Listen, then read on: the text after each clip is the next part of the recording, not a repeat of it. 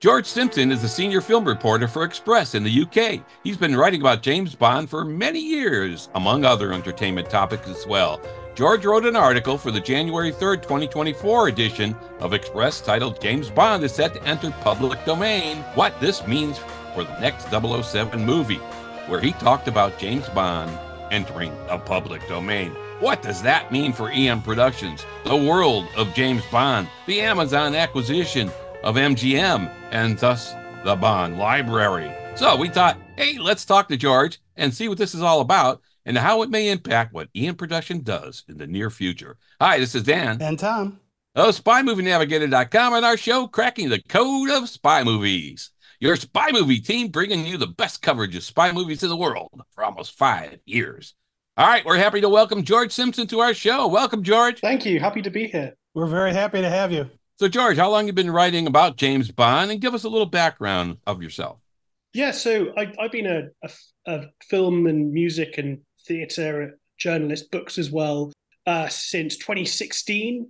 I've always loved James Bond since I was a little boy, and when I was told it was one of our core topics when I was originally hired, I was like, brilliant! I get to write about Bond. Oh, darn! All the time, and since then I've been on 3 James Bond related press trips. The first one was to Solden in Austria to the James Bond installation. So we did that, and then I've been to Jamaica to the Hotel Half Moon where they filmed Live and Let Die. Yes. And just a couple of years ago, I went to the Faroe Islands to visit the spot where Daniel Craig's James Bond died, and there is a tombstone there. So I went to pay my respects. Very good. Excellent. Yeah. Very good. That's super. Yeah, we've been to a few of the locations. We haven't hit those 3. If you haven't been up to Pete's Gloria yet, you've got to do that. Yeah, Pete's Gloria is fantastic. Love to. One of the best in the world. All right, so let's go back to the article. So let's start with the fact that this article talks about the fact that Bond is going to be going into the public domain in 2035. I would like to start at kind of a high level here. And just, can you explain to us what public domain is? And are there differences across various countries? Yes, so public domain is when some kind of IP often it's about 100 years, or sometimes it's a bit less, depending on the country, depending on the location. Suddenly, you can no longer claim copyright on it. I mean, often what happens is with an author or a creator, when they die, the rights go to their estate, so their children or whoever they left the estate to reaps in the profits of the franchise. But eventually, most countries realize, can't keep that going on forever. Eventually, it's just going to be part of history, and everyone can have a go with it if they want. So every 1st of January, it's called Public Domain Day because something enters the public domain for the first time. So the big one this year was Mickey Mouse. Right. But there are different variations of this because that doesn't mean that Mickey Mouse is a free-for-all. It only means that Mickey Mouse from Steamboat Willie in that original representation is in the public domain. Hence, there's a terrible horror film being made with it. Right. Whereas Disney will continue to have public domain over later incarnations of Mickey Mouse until those go out of copyright. And there's often like legal disputes about how long this can go on for. So Disney actually ran out of copyright on that Mickey Mouse a few decades ago. They lobbied Congress to extend that, and eventually they did it a second time. The argument being, I presume, 100 years. Let's get it for the 100th anniversary. 100th anniversary is over, so now it's in the public domain. Other ones that are more recent would be like Sherlock Holmes. Ones coming up would be the original Batman and Superman. But of course, it's going to happen to Ian Fleming's James Bond too. But of course, that doesn't mean, therefore, anybody can make a James Bond movie because it's just the books, not the James Bond film franchise. Okay, so it's if there was a movie made off a novel, let's say like From Russia with Love, somebody could right now redo that if they based it off the novel, not off of Richard Maybaum's treatment of it. Well, from 2035. Yeah, yes. That's yeah. Right. When this happens. Now, would they be able to create like EN Productions does now? They have the rights to create new James Bond content, not based on Ian Fleming's books. Are we talking here only the novels that Ian Fleming wrote and the short stories that Ian Fleming wrote? That Yes. So just I believe it's just the books are going out of copyright. I mean, okay? they already are out of copyright in Canada and Japan for some reason. I don't particularly know why. There was a Casino Royale Japanese play with a female Bond a few years ago, but these things aren't taken that seriously. I think there was some kind of fan book in Canada. So you have to have a big, bold vision to take on the official James Bond franchise, which let's not forget has happened twice already. We had the David Niven Casino Royale, and we had Yes. Never Say Never Again, Right. Right. because of because of the copyright around Casino Royale and Thunderball. So Yes. yeah, All right. So since this is based on the novels, then the Aston Martin, the Bond theme, that kind of stuff won't enter. It's really the content of the novels that we have to worry about in 2035. that's right. So Okay. I'll give you another example. When I went to visit James Bond's grave, the tombstone originally said 007, like with the logo. Hmm. And so the farmer who owned the land had to get rid of that because that was under copyright. But the name James Bond isn't. Yeah, Okay. that's right. Yeah, that's strange. I actually interviewed the man, Joe Karoff, who created the 007 logo. He's 102 years old. Wow. He lives in New York. We just did it a Yeah. few months ago. And he is so with it. It's man, if I get to Sharp guy. 102, I want to be as alive as that guy is. It's just amazing. Fantastic. Yeah. Yeah. Anyway, all right, George, we all been wondering what Ian Productions will do now that in No Time to Die, well, like we kind of mentioned, everyone dies, including Bond. So it's time for a lot of people to die. There's a plethora of talk about who will be the next James Bond, when this will be announced, and what period of Bond's life it's going to cover and everything. But yikes, underlying all of this is the simple fact that, like you point out in your article, the author's novels, which are already out of copyright in some countries, like you mentioned, Canada and Japan, will be fully in the public domain in 2035. So this is huge and something that a lot of us Bond fans have been kind of ignoring, really. We're not paying attention to it, but it has a tremendous impact on what might happen in the short term with James Bond movies and what will happen certainly in the long term. So tell us what you think about that. What's going to happen in the short term, and what do you really think will happen long term? I think in the short term, well, the short term is the next decade, isn't it? So Maybe they'll get a movie out by then. yeah, exactly.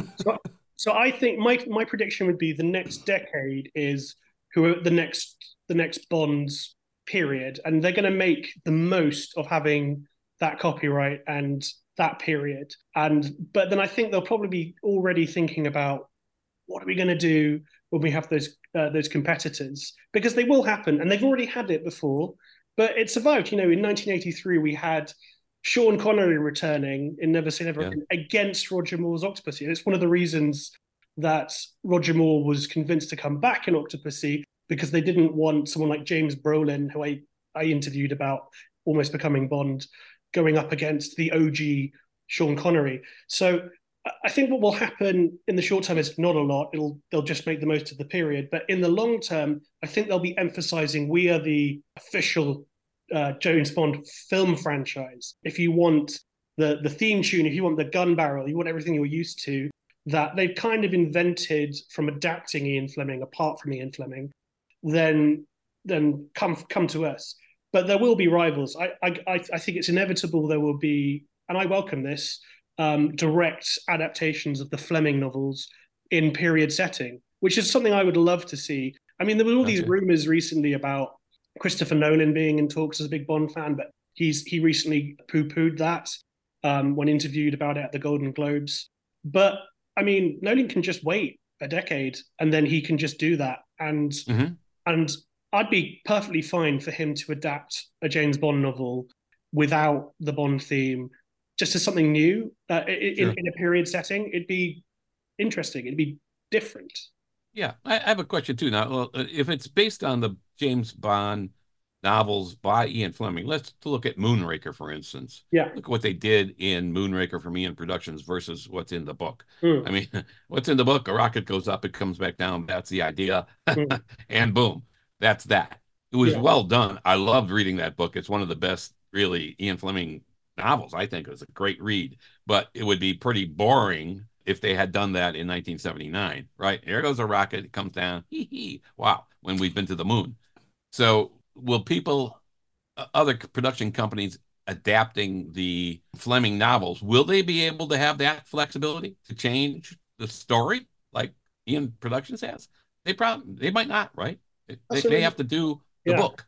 that's a really good question. I guess they would have to. I guess that's where it comes into legal disputes, if there are Yeah. ones, and it'd be slightly open to interpretation and what you can argue in a liable case. But I imagine they'd try and step away from the 79 Roger Moore story and try and focus more on the Fleming book as much as possible, albeit at risk of a cease and desist. Yeah. Yeah. I That think would that'll be a stink. That good. would stink to put $200 million into a movie and get a cease and desist on it. Yikes! So, I think it'd be interesting to see what the legal battle is there because Ian Productions has the right to do whatever they want. When they ran out of Ian Fleming material, they could make up their own for James Bond. Will others be able to do that, or will they have to stick to the novels? And sounds like they may have to stick to the novels in and terms of, I it's going mean, to be for interesting too, because strict like legal stuff. Never Say Never Again is has a very different feel as a Bond movie because it doesn't have the themes. Right, the music's not right. I mean, there's production value and stuff, but in general, the story's okay because it's Thunderball, right? Yeah. But the fact that you don't have the trappings of what we expect, the gun barrel or whatever, from James Bond, it definitely loses something. So it's going to be interesting then how these companies, and you're seeing this with a lot of stuff coming into public domain right now, as people are trying to figure out what can we do with this.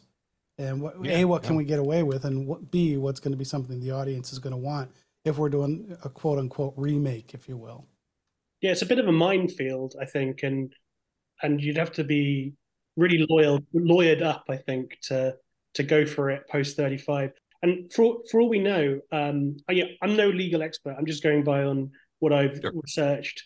But yeah, I wouldn't be surprised if they seek to extend the copyright in some way over certain aspects. That if they could argue it in court and get away Yes. with it, yeah, to keep competitors at bay. Yeah. I never really understood that, why the creativity of an individual writer, for instance, would be public domain. I mean, what does that serve? Really, I mean, you can see with medical stuff, right? With research and medical applications and pills and whatever, that hey, it benefits humanity and so on. I never really got this. I created this thing out of my mind. Why should it be public domain? I never understood that. It also depends on the creator whether they care or not. So, for example, Back to the Future, you see, I've got a DeLorean up there. Yeah. Yeah. I covered the opening of Back to the Future the musical in London, and I watched a preview with Bob Gale, who created it, and he told me that they never go after people who turn DeLoreans into the time machine because he's like it's a free advert for the movies. Right. So why Yeah, would we yeah. do that? It'd Okay. be a waste of time. So it Okay. partly depends on how the creator feels about it. Okay. All right. What do you think Ian will do really in the short term now? I mean, they've obviously thinking, hey, if nothing else happens, 2035 is coming, and maybe we lose a lot of what we have now that's exclusive. But I mean, in the short term, you think they're going to come up with a different kind of plan for the reboot of James Bond? Something different. I mean, it's a $7 billion company. They probably want to keep it going. I mean, they are getting older. Maybe they just think, hey, we've made enough money, we're done. But probably not. No, so I went to the premiere of the 007 Road to a Million at Battersea Yes. Power Station, and Barbara Broccoli was there. I didn't see her though. I think she was at the back. But I did have a brief interview with Greg Wilson, who's the son of Michael G. Wilson, about his role in it. And it's just really interesting. Post No Time to Die, we've had 60th anniversary celebrations in their various Yes. forms. And then we've had the focus on the reality TV show, which is now being greenlit for season 2. So I asked him a bit about that and his involvement, and you know that he's expected to be the one to take over when his father and aunt retire. He didn't really want to go into that, and I did ask him right at the end, "Where are you at with the next Bond?" And he said it's not in development now, but James Bond will return one day. But I think in reality, I mean, that's what you got to say to the press. I think in reality, the wheel is always spinning. They're Yes. always thinking, looking around, thinking ahead. There's always rumors about talks with actors like Aaron Taylor Johnson. Hmm. When I interviewed Martin Campbell, the director of Casino Royale and GoldenEye, about the process and auditioning Henry Cavill, which was great. That story got picked up in Variety and Hollywood Reporter. I was very pleased with that. He said, "Oh, it's all rubbish. Like, I doubt it's officially started yet." But you never know if there's like rumblings. Sometimes these things turn out to be true in an unofficial capacity. But I think the real challenge now is they've never killed Bond before. So what happens next? And what I Yeah. found That would be a challenge. yeah, Yeah. what I found, Kind of important. They yeah, could pull a Sir Arthur Conan Doyle and bring him back. yeah. I think what I found really interesting is the average film fan on the street doesn't quite comprehend how it can continue. The best way I explain it is, well, there's always like these multiple Batman movies or Joker movies. It's just just have to in your mind imagine it's in another world in a Yeah. multiverse. It's as though the other films never happened. But whereas before, I think the logic was that Sean Connery's Bond to Pierce Brosnan was the same man, but he just didn't age, which is why you get like Roger Yeah. Moore at the grave of George Yes. Lazenby's wife, and Yeah. then Pierce Brosnan being told he's a relic of the Cold War. So he's always Yeah. been there like a cartoon character who never ages. But then we had the reboot with Craig, and it's Casino Royale. He doesn't have his license to kill, but Judy Dench is there. So this must be like Yes. in the Marvel sense, a variant of Judy Dench's is M. So the way I describe it is that's what they're going to do. It's going to be as though the Daniel Craig era never happened, all the other films Uh, never happened, total reboot, but with the same characters in the modern world. In the same way that we already get with these continuation novels, like the Charlie Higson one I've got over there on His Majesty's Secret Service, about yes. set in 2023, but about a Bond in his 30s. Yeah. Well, it's interesting, but yeah, Ian Productions, their strong suit has never been continuity anyway. So I guess they could just ignore what they've done and say, "Pay no attention to that man behind the screen." Now, I want to kind of go a little bit different tack here and go into back to the public domain piece of this and talk about what's happened with other properties in the public domain. So you've got, Charlie Chaplin, the Marx Brothers, you mentioned Sherlock Holmes. How is it, if it is, how is 007 going into the public domain going to be different to what happened to Chaplin and Marx Brothers? Because you didn't really see a lot of redos of those. Yeah, Yeah. I think part of it is it relevant to today? Mickey Mouse certainly is, but I don't know if a Charlie Chaplin remaking a Charlie Chaplin film is, unless a director is inspired by it to do a kind of spiritual remake, which often happens. Like there's a current award season movie out now called The Holdovers, which is excellent. But I looked into it, and the writer director he basically took the story from a French film, a black and white French film from decades ago that I've never heard of. So he thought that it was warranted to do that. I imagine that film's probably in the public domain now. I don't know, but yeah, it depends. People care. People do still care about Sherlock Holmes, but there isn't 60 years of an established Sherlock Holmes film franchise. There are multiple incarnations, a bit like Batman, but Batman's rights are under the Warner Brothers studio label because Hmm. the DC Studios or like Marvel is under Disney. Hmm. So you have estates selling the rights for a certain period of time to a studio or to an individual. Hmm. James Cameron had the Terminator for a while, and then it went to another studio, and then it went back to him. I think so. It's complex. Yeah, it's interesting with Sherlock Holmes, for instance. I mean, there's been so many iterations of Sherlock Holmes that have certainly gone way beyond anything Sir Arthur Conan Doyle had written. Well, I have his autograph, by the way, Sir Arthur Conan Doyle.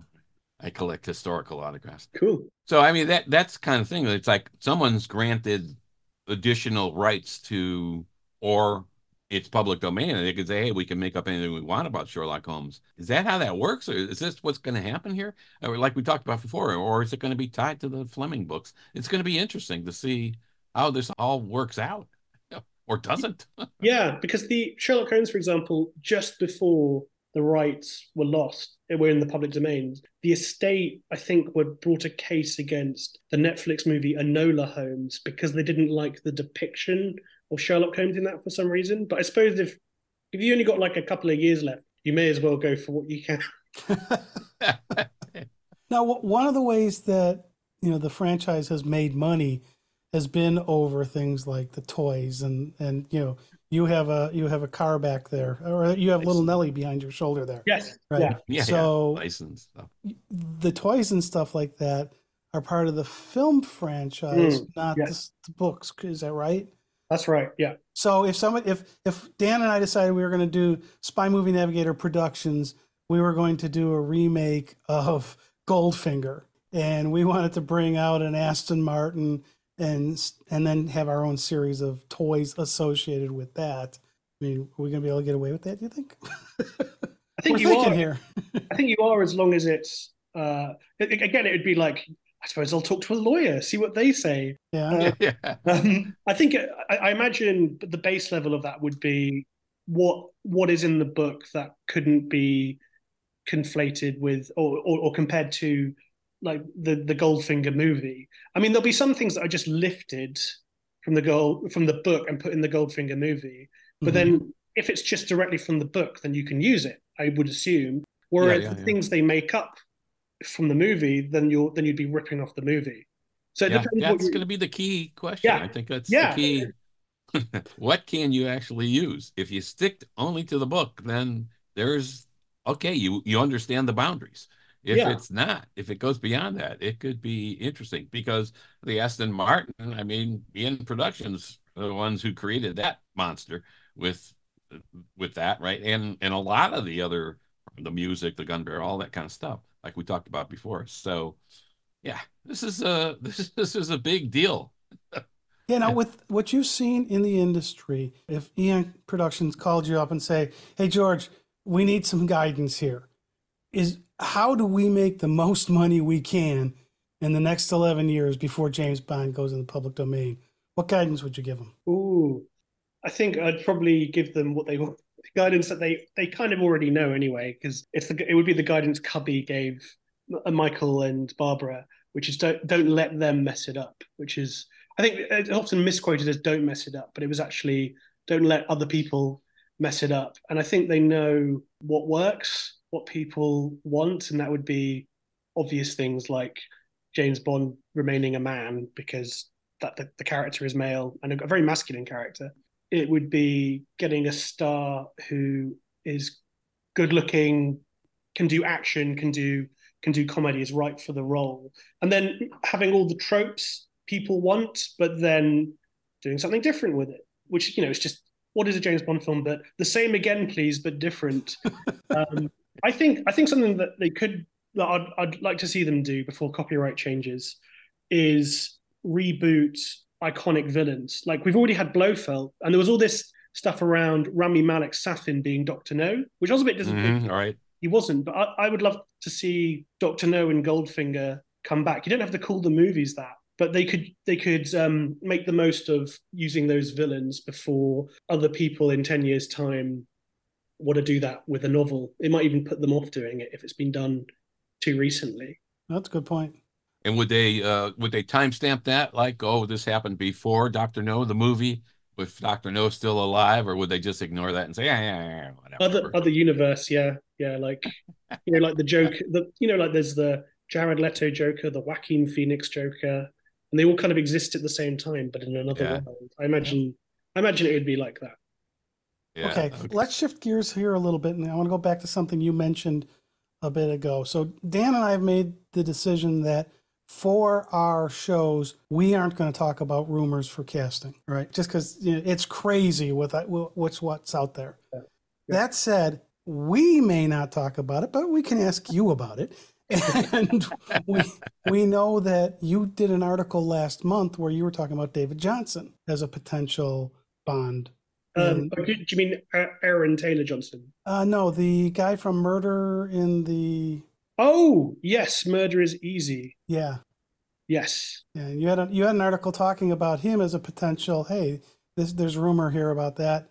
Do you think he has a chance? And if not, do you kind of have a favorite that you see being the next Bond? Yeah, I think what often happens is especially if there's a young, handsome British star who's in their 20s, 30s, or early 40s, and they do something Bondy, people on social media are like, they should be the next Bond.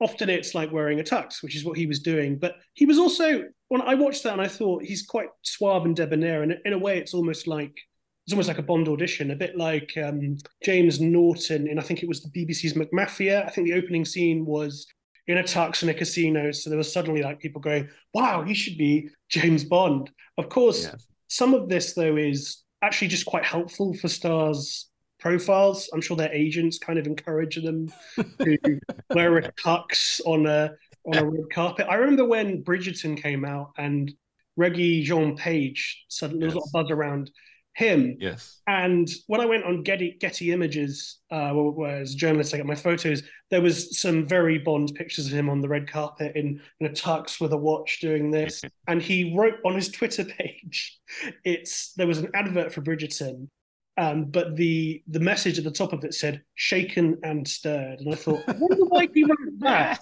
And it won't necessarily just be because they want to be Bond. It'll be because they want press about that, so that it'll Sure. help their career. Yeah. So it works kind of both ways in that regard. I think all that we really know is that the next James Bond will be an actor in their 30s, because Michael G. Wilson said that. He said Bond's a veteran, so he can't be in his 20s. And I mean, he could be in his early 40s, I suppose. He did used to be in the early days when they cast him. But I think nowadays, if they want 10 years out of an actor, it'll be like Daniel Craig wasn't he about 37. So I think it'll be either somewhere between early, mid, late 30s, starting off the career as Bond, which is why people think there's a lot of potential in someone like Aaron Taylor Johnson, just because he's 33, athletic, British, crucially, Yes. and can do a bit of comedy, but also because he's on the cusp of becoming a star. He's not quite an A-lister yet, but I think he's about to become one. A bit like Daniel Craig was that guy from Layer Cake when he was cast. I don't think that. So someone in their 30s, someone who isn't a major megastar or associated with another big brand like Henry Cavill, Superman. Yeah. Dan, you and I are out. Darn it. Yeah. All right.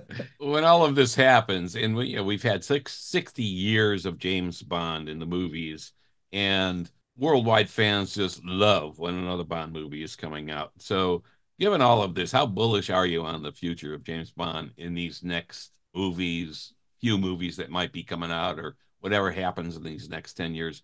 How bullish are you on that future of Bond? How am I feeling about it? Yeah. Will it be as successful, like we're all waiting for the next Bond movie, like No Time to Die? With the pandemic, we had to wait an extra 18 months or whatever it was. Are people going to be feeling the same way? Like, oh man, we can't wait to the next Bond movie? Or are they at this point thinking, what the hell are they going to do? Yeah, I think there will be a lot of buzz, because I think Eon Productions realize they have a luxury brand, which means that they want it to be not too often like a Marvel movie, which is why we don't get one every 2 years like in the old days. They like to take their time, because whoever the new Bond is, they're a brand ambassador as well. They are the face of the franchise. And I think the industry has changed significantly in that Daniel Craig is a Bond like no Bond we've seen before, in that he becomes a producer. He's earning hundreds of millions. He's gushed over by Barbara Broccoli.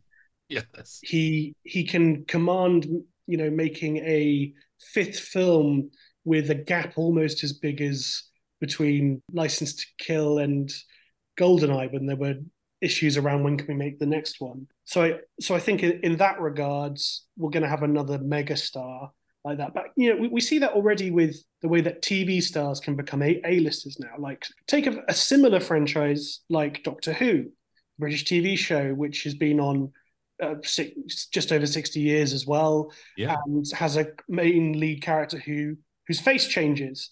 Stars from that, TV stars didn't transition to movie stars in the same way, and it'd probably be the biggest thing they did. Whereas now, a supporting character like a companion like Karen Gillan can become a Hollywood A-lister. So yeah, it's completely changed because we're in a golden age of TV where movie Yes. stars will come down to TV and TV stars will go up and move around. So I think, That's a I good think point. it will be a big deal. Yeah. All right. That's a good point. All right, I've got one other question for you here, George, and it's a total shift in everything, and it's just the fact that Dan and I are here in the U.S. and you're in the U.K. And has the movie market come back? Like when I go to a movie now, I might have 12. We just went and saw Mean Girls, the pre-release Mean Girls. I think there were 6 of us in the theater. When I saw Willy Wonka, my wife and I were the only 2 in the theater. And so has theater started coming back more in the UK than it has here? And what's your experience been? Well, I think the pandemic changed everything.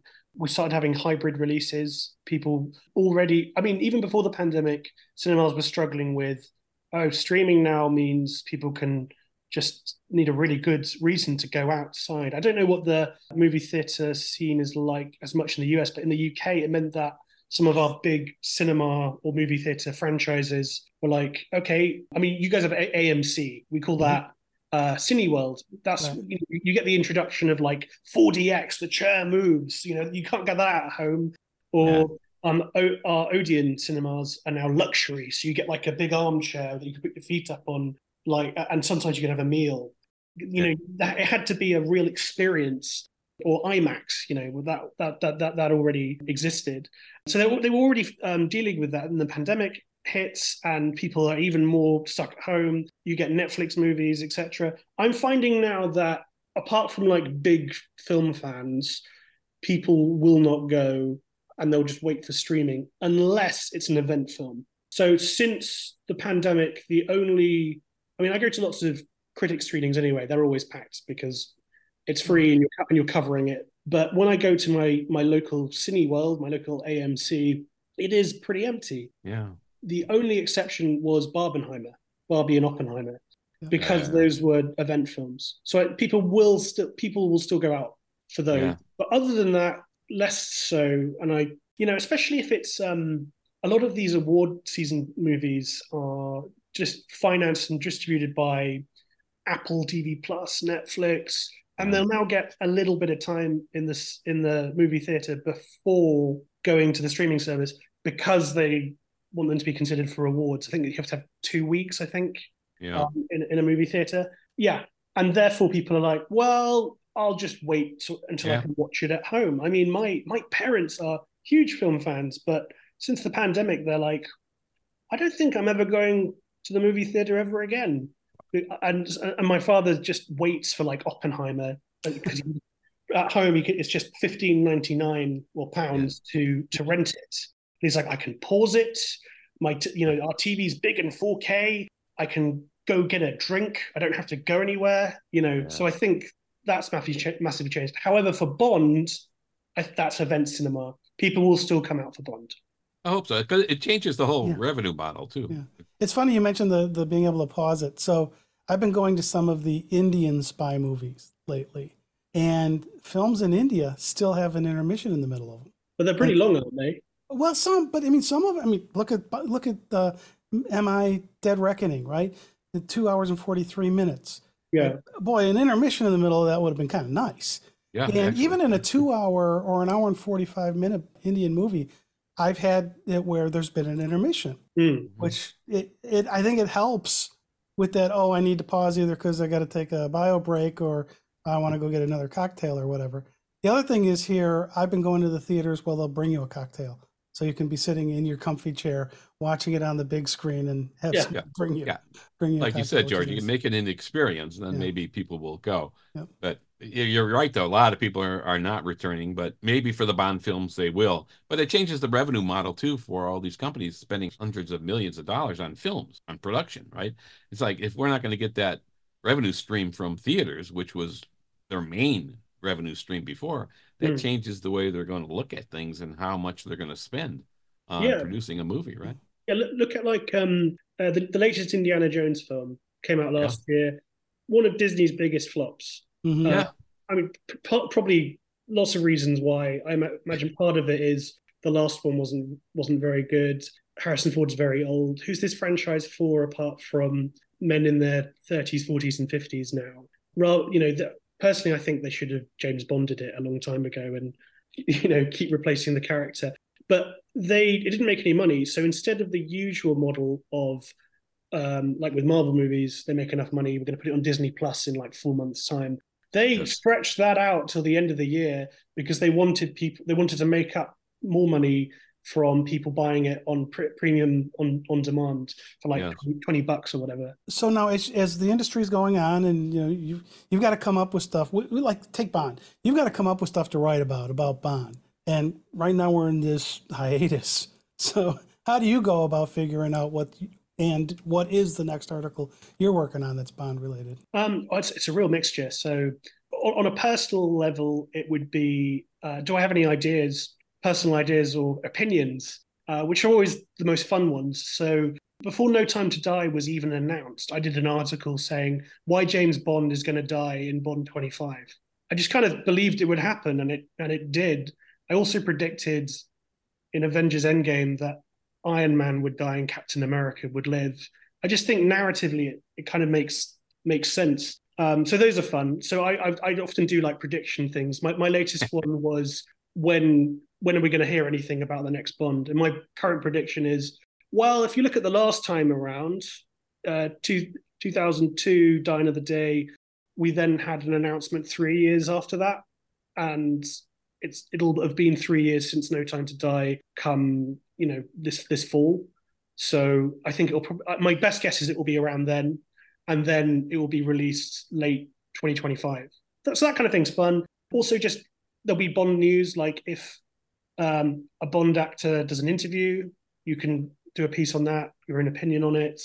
If an actor is asked about do they want to play the next Bond, there's Bond odds. It's always a fun one, which are often changing based on what people say, or if a famous actor wears a tux on TV, that kind of thing.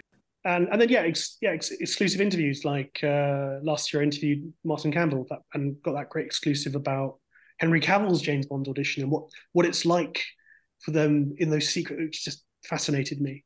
And when I went to the Faroe Islands, getting to write up a piece about visiting Bond's grave and talking to the guy.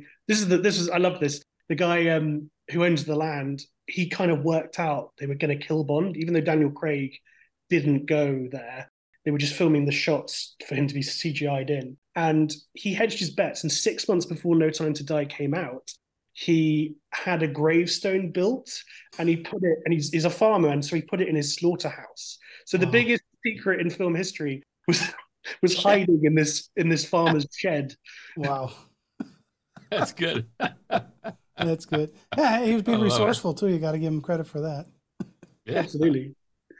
Yeah, that's pretty damn good. Yep. All right. So George, if as you're doing this stuff, you're coming up with more content. How do people find your work? Where should they look for you? Yeah. Okay. So I'm on. There's in the UK there is a national newspaper called the Daily Express, which actually used to serialize Ian Fleming's Bond novels. So we have a big Bond history connection there, back when the novels were originally coming out. And the website of that publication is called express.co.uk. And in the showbiz entertainment section, there's a film section where my regular Bond coverage comes up. But I mean, if you just go on one of those and click the hyperlink James Bond, it'll give you all the articles for everything that we've done recently. Yeah. That's all right. awesome. Hey, George, thanks so much for being part of our show and talking about the future of James Bond. Thank you. My pleasure. Yeah. Thank you so much. Love to have you back for some more stuff. Yeah, absolutely. Sounds good. All right. Hey, that's a wrap. This has been Dan And Tom of SpyMovieNavigator.com and our show, Cracking the Code of Spy Movies. Subscribe to our show in your favorite podcast app and on our YouTube channel as well. Lots of fun stuff there. Thanks for listening. We appreciate you spending time with us.